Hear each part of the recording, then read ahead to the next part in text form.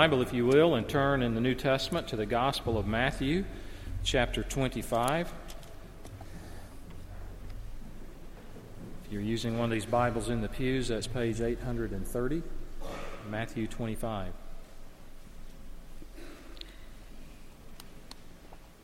Today is Commitment Sunday for our members. At the end of the service, I'll ask those that are members that are prepared to turn in a commitment card. You'll be given the opportunity to do that during the closing hymn of the service. We have these collection boxes here in the front, but I'll remind you of that when we come to the end of the service.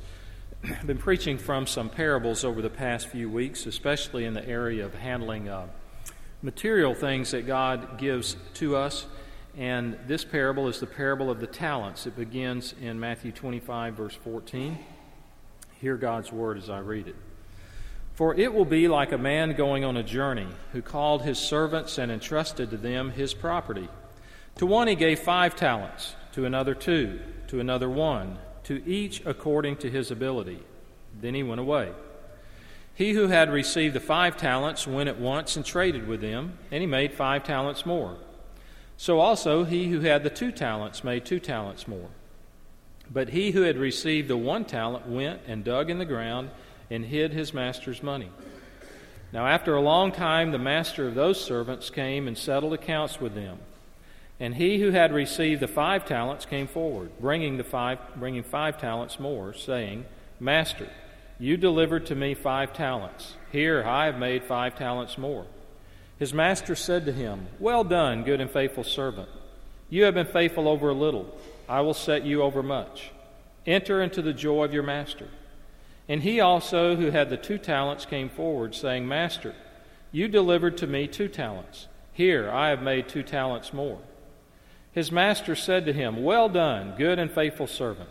You have been faithful over a little. I will set you over much. Enter into the joy of your master. He also, who had received the 1 talent, came forward, saying, Master, I knew you to be a hard man, reaping where you did not sow, and gathering where you scattered no seed. So I was afraid, and I went and hid your talent in the ground. Here, you have what is yours. But the master answered him, You wicked and slothful servant. You knew that I reap where I have not sown, and gather where I scattered no seed. Then you ought to have invested my money with the bankers, and at my coming I should have received what was my own with interest. So take the talent from him and give it to him who has the 10 talents. For to everyone who has will more be given, and he will have an abundance. But from the one who has not, even what he has will be taken away. And cast the worthless servant into the outer darkness. In that place there will be weeping and gnashing of teeth. So ends the reading of God's holy and inspired and inerrant word.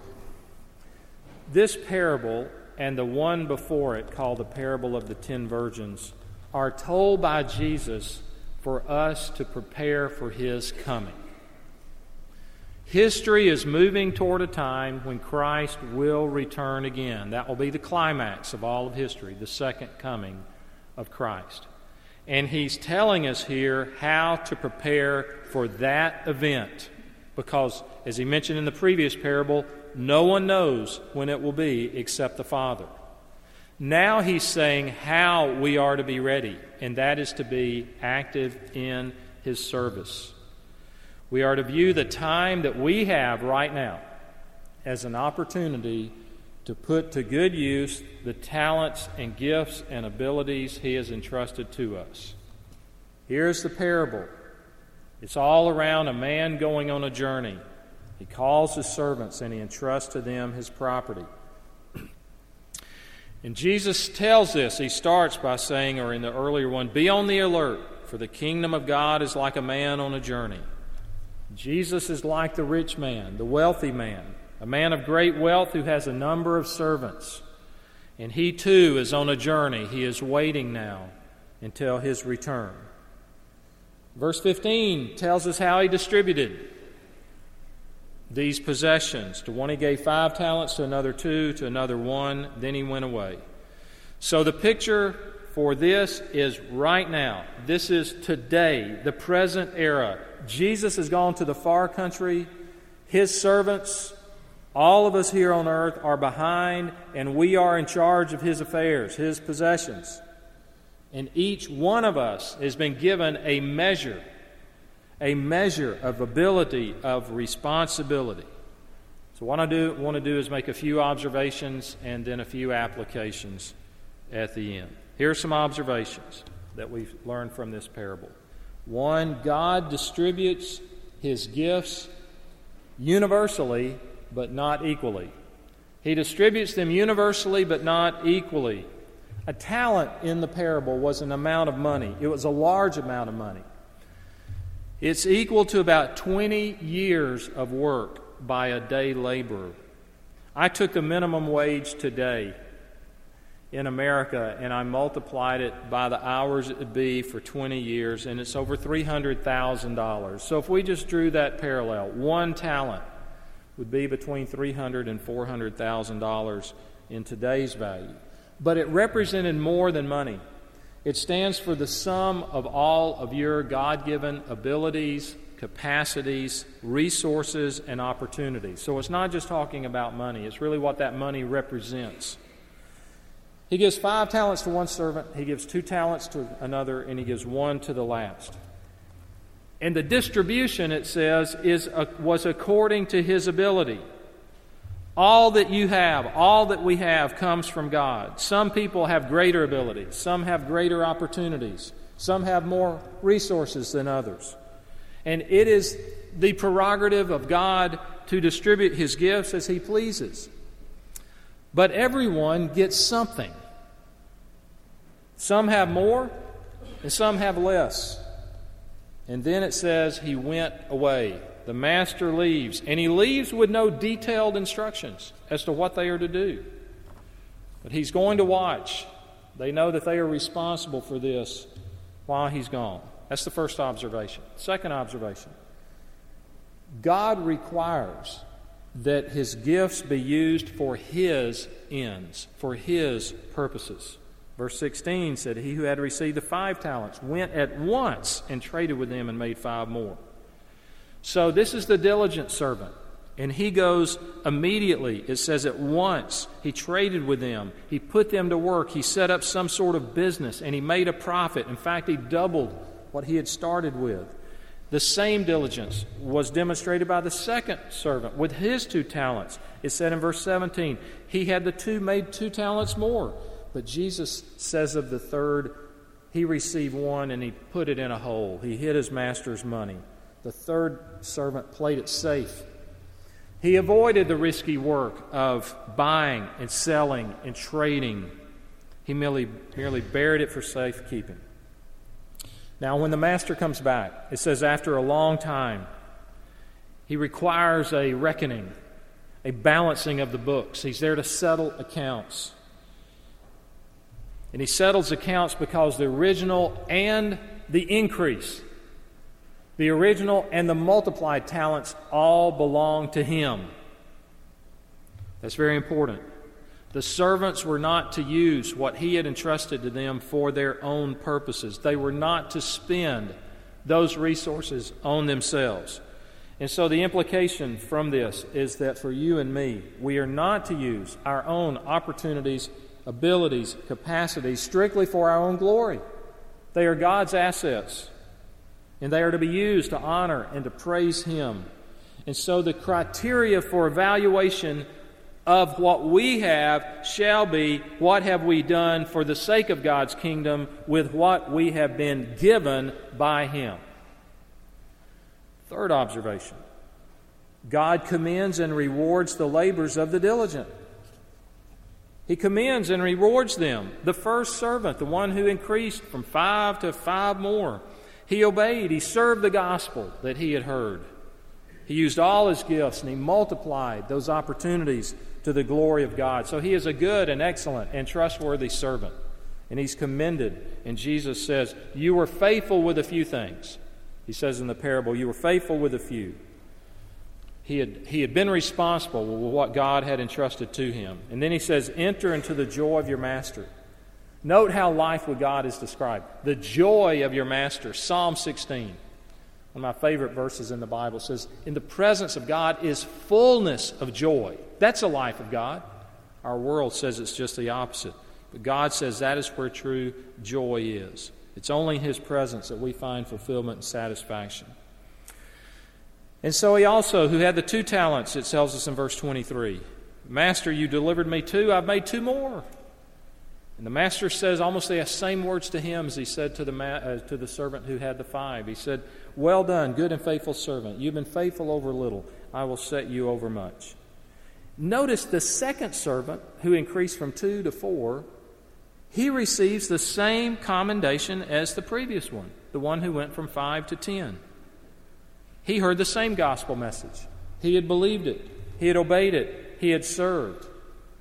And even though the sum of his abilities and his capacities and his opportunities was less than that of the first servant, that's of no consequence to the master.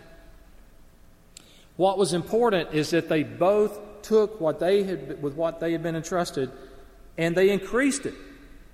The one entrusted with 2 talents was not expected to produce the same thing as the one entrusted with 5 talents. That tells us that God's judgments and His rewards are proportionate with the distribution of His gifts. And Jesus said in Luke 12, to whom much is given, much is required. We have been given much. The criteria for judgment will be more intense than for someone who is given little. To whom little is given, little is required. So both stewards did, the first and the second servants, they both did what we could say, they did the best they could with what they had. One had more, one had less, but their efforts were equal and their commendation was the same. Fourth observation, God condemns and punishes those who waste their talents. Now we get a little uncomfortable when we come to the response of the master to the third servant. In verse 24, here's his explanation. The one who had received the 1 talent, he comes forward and he says, Master, I knew you to be a hard man, reaping where you do not sow, gathering where you scattered no seed. You have high demands, he's saying. And so it tells us this third servant did nothing with what he had. He heard the gospel and he did not respond. He failed to respond to the call of God. He refused to believe. He rejected it. And then who does he blame for his failure? The master. I squandered my opportunity, he says, because I knew you to be a hard man. You are a hard, demanding man with high expectations, and it frightened me. In other words, it's your fault. If you weren't so demanding, I would have done better. And so I was afraid, it says in verse 25, and I went and I hid your talent in the ground. Here, have what is yours.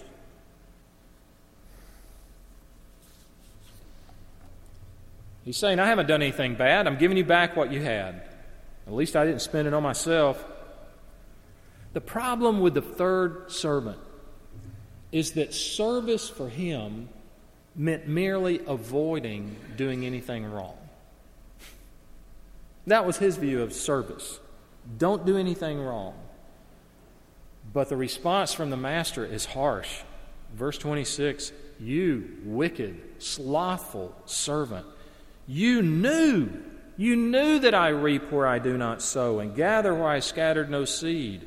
So the master does not accept the third servant's explanation. Sure, you didn't do anything wrong, but it's wicked to squander talents. It's evil to waste one's ability and opportunities. And so the master says you're slothful, you're lazy. You preferred your own comfort and self-indulgence to service. And you blame me. You blame me for what you didn't do.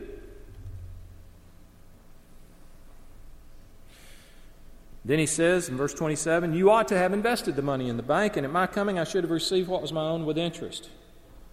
The way he phrases the word ought means that's the least you were obligated to do. That should have been expected.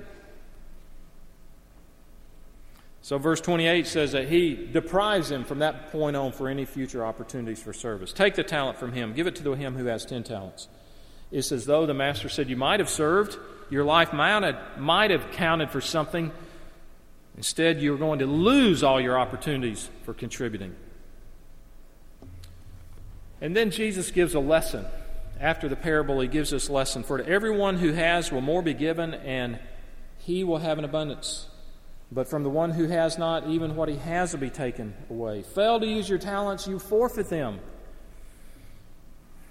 Believe and your faith grows. Serve and your opportunities for service increase. Fail to use these resources for Christ's kingdom, and you forfeit them. There will come a time you have no opportunity. There is no indication here that God expects great and grandiose things from any of us. What he does require is that we use what he has entrusted to us to serve him, and if we do, he promises there will be an increase. But I can't skip over the really dark words of verse 30. Cast the worthless servant into the outer darkness. In that place there will be weeping and gnashing of teeth. This servant failed to serve. He failed to obey. He failed to believe. He squandered the opportunities God had given him to believe. And he is assigned a place in outer darkness where there will be weeping and gnashing of teeth. That's the phraseology in the Bible that describes hell. A complete and final rejection where there will be unceasing sorrow and grief. And the man is not sent there for some heinous act he did. He neglected to use the talents God had entrusted to him. So how do we examine ourselves if this is told, which it is, for the purpose of preparing for the return of Christ? Then using this parable, what questions should I ask myself? What should you ask yourself by way of personal examination to want to determine, are you prepared? Are you prepared for his return? First, have you believed the gospel?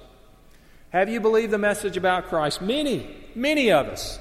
We have heard the gospel of Jesus Christ over and over and over and over again. You've heard it preached here. You've heard it taught in Sunday school classes and home Bible studies, on the radio. But have you acted on it? Have you believed?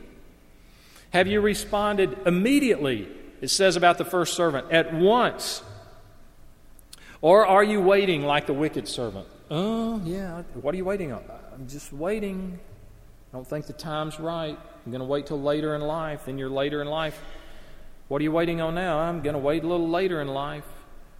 That's the first and primary question of this parable. Do I know where I stand with God? Do I realize I'm a sinner? Have I heard his call to repentance? Do I truly believe that Christ became my substitute and his death was for me as my substitute on the cross, that he received the punishment that my sin deserved, that God poured out on him? Seize your gospel opportunities.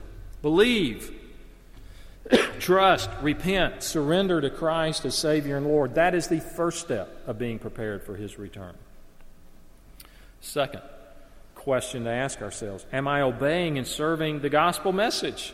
It's far more than merely a call to salvation. It's a call to commitment, to discipleship, to holiness, to love, to serving others, serving God. Most of us have heard this over and over again. But have you heeded this call? Are you heeding this call?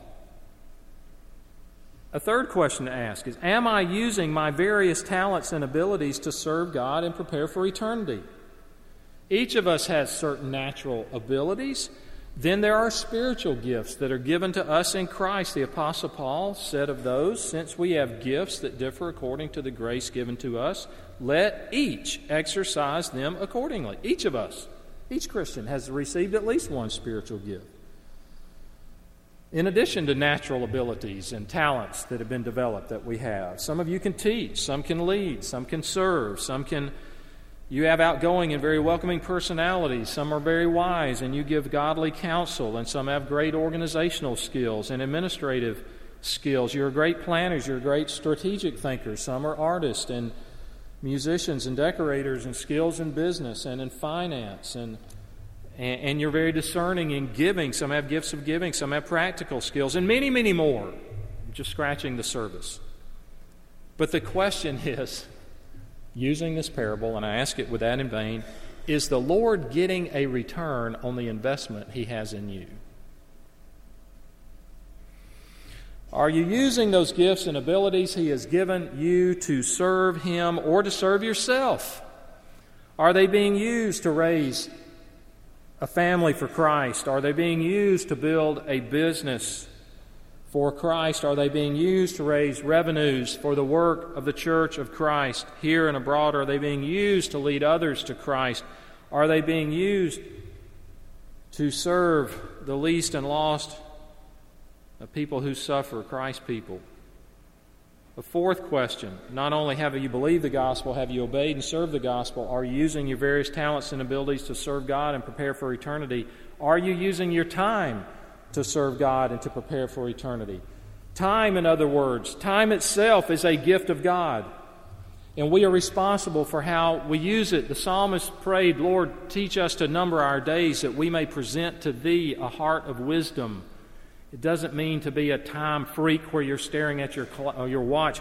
You don't carry watches, right? You're staring at your phone all day long and you're just keeping up with, I've got to get 12 things done within the next 10 minutes. That's not it. But valuing time because it's finite and we have a finite amount of it. How are you using it? Are you spending it to seize opportunities for God's service or wasting it on things that are frivolous and meaningless? Ephesians 5 says, look carefully how you walk, how you live. Not as unwise, but as wise, making the best use of the time because the days are evil. Another translation of Ephesians 5, it says, making the most of the opportunities. The picture is that as we go through time, as we go through life, as followers of Christ, doors of opportunity open and shut around us. It's almost daily. Some of those are only open for a moment. Let me give you an example anyone can understand. You have a friend, they have a parent or someone close to them who dies. A door of opportunity opens up right then for you to have some kind of ministry with them through helps or service or encouragement. But a few days later, or especially a few weeks later, that door shuts. And so in many deeds of opportunity, it's time critical. It needs to happen then, not a month later, not when you procrastinate to some other time, but I must do it now. A job is offered. An opportunity to serve appears. A position opens up. I used to tell college students, you're in a class with a student next to you, and you begin to have rapport about substantial discussions and things of God.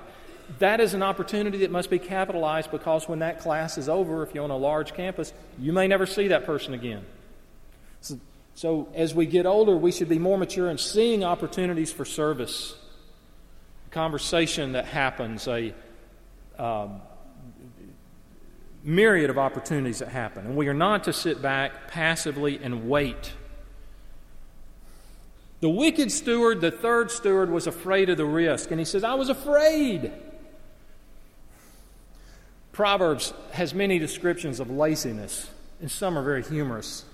One of the verses, and it's repeated, it's given twice in Proverbs, is that a lazy man, a slothful man, is one who won't get out of bed because there's something in the square. What is it, folks? Tell me. What's outside? What's in the street? A lion. Get up, Johnny. It's 12 noon. Oh, there's a wild animal outside. I can't get up. I've got to stay in bed. You see the humor? And any of y'all see the humor in that? That's how it's describing it. What's he afraid of? He's afraid of a risk. And our culture is trying to create a risk-free world, and it will not work. That is impossible. And any of us that grew up in families where our parents tried to make our lives risk-free, it becomes oppressive. It becomes oppressive because there are legitimate risks that must be taken. They must be taken as believers. There are open doors through which we must walk. There are closed doors we must open. There are bolted doors we must knock down. And I am not talking about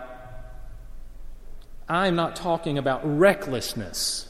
Let's all go hang gliding this afternoon in the name of Christ. That's not what I mean. with a disabled son, I'm flabbergasted at the way people will frivolously do things that could break their spines or where they'll never walk again. I'm not talking about that at all. I have no interest in that. What I am talking about is risk in opportunities that we say, this is beyond me. Yes, but you're the person at this time and the door's open for you. I don't know how God's going to enable me to do this. Right, Moses, but I'm going to use Aaron's mouth and he's going to speak, but you're still going to lead. I once heard Josh McDowell, he was a campus evangelist with Campus Crusade for Christ years ago. He told about talking to a young man who was thinking about serving in missions. And he said, I understand you want to do this. He said, I do, and I'm just waiting for God to open the door. And Josh McDowell, who'd never lacked in enthusiasm and passion, said he almost jumped across the table in the restaurant and said, open the doors? The doors have never been more open. You just need to walk through them. Fifth, are you using material resources to serve God and prepare for eternity?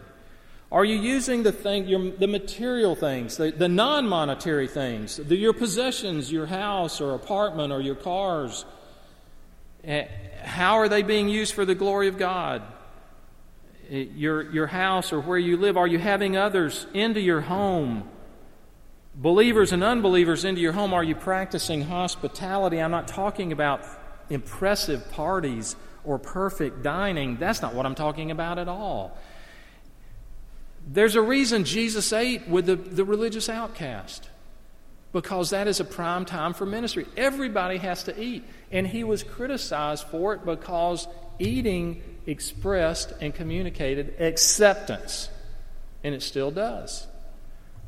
I know I've said it so often that I think you get tired of hearing it, but I really think that in our culture, the most effective spiritual weapon in our arsenal as a church is the dining room table. More goes on in a mealtime, unsaid even, to build bridges and to influence people than most any other setting. And I realize there are different seasons of life and different responsibilities, and some things are not feasible for where people are at certain times in life. But are you stewards of your assets? Are you using them for the sake of Christ's kingdom? Are you tithing? A tithe, by definition, is a tenth. I'm hesitant. I'm teaching a class at FPD for 9 international students. 8 are from China, 1's from Vietnam. None come from Christian backgrounds. All are atheistic or agnostic. 8 of them are being taken to church, like today, with their host families. Regretfully, none are in our church because no host families are in our church, but there are churches spread around. So after they've been in town about 21 days, I said, okay, you've gone to church twice now. Have you seen anything you have questions about? Well, they immediately started asking questions. Why do you sing? And I tried to answer that, and they said, why do they, and I give money? That's what they were trying to say. Why do we do that? So I said, let me explain it to you real quick. This is in the Bible.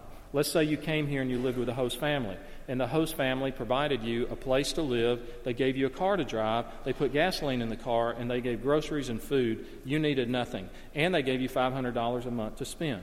And they gave that to you and provided for you. Do you understand? Yes, we all understand. At the end of that time, each month, that owner then said, I would like for you to take a portion of that, take 10% of the money I'm giving you that represents all this other stuff, and would you give that back as a sign of appreciation and acknowledgement that the owner is giving you all that? I said, do you get it? They said, oh yeah, we get it. I said, that's why we give. Now, I had not. They get it. Why don't we get it? That's what tithing is. Abraham paid tithes to Melchizedek as a type of Christ. Jacob followed the example. Malachi says, bring the whole tithe into the storehouse. Are we tithing? Are you giving? These are questions for ourselves. Am I giving sacrificially, as Charles mentioned in his testimony? That's above and beyond other type things. Sacrificial giving hurts because it leads to self-deprivation. I am depriving myself of something when I give sacrificially. So, in conclusion, what does it mean to be on the alert? If that's the point of this, it started off in verse, where it says in verse later in 42, but it started at verse 13. Be on the alert. It means to be prepared for His return. All of history is moving toward that. We like to be prepared. We have homeowners insurance just in case there's a fire or a burglary. We have life insurance just in case it's an untimely death. We have travel insurance just in case the trip falls apart. So we want to be prepared for what might happen. The Bible says this will happen. It's not probable. It's not possible. It is a certainty. So are you prepared? Are you preparing now for that certainty? Jesus told this parable so that you and I can be prepared. Let's pray together. Our Father, we are grateful that history has a design behind it and it is moving toward a climax when you will return. We don't know all the details. We don't know when, but we know it will be ultimate. And we know from this that it's certain. So we pray that on a day-to-day basis, you might enable us as your followers to cry out to you for wisdom, to be faithful servants of the things you've entrusted to us, to see opportunities for service and to take the risk and be bold in your name. We pray that even this coming week, you give us greater sensitivity to the use of things and money and time and opportunities that you've entrusted to us, that we would recognize we have limited time, that you will return from the journey, and there'll be an account. And we pray in Jesus' name. Amen.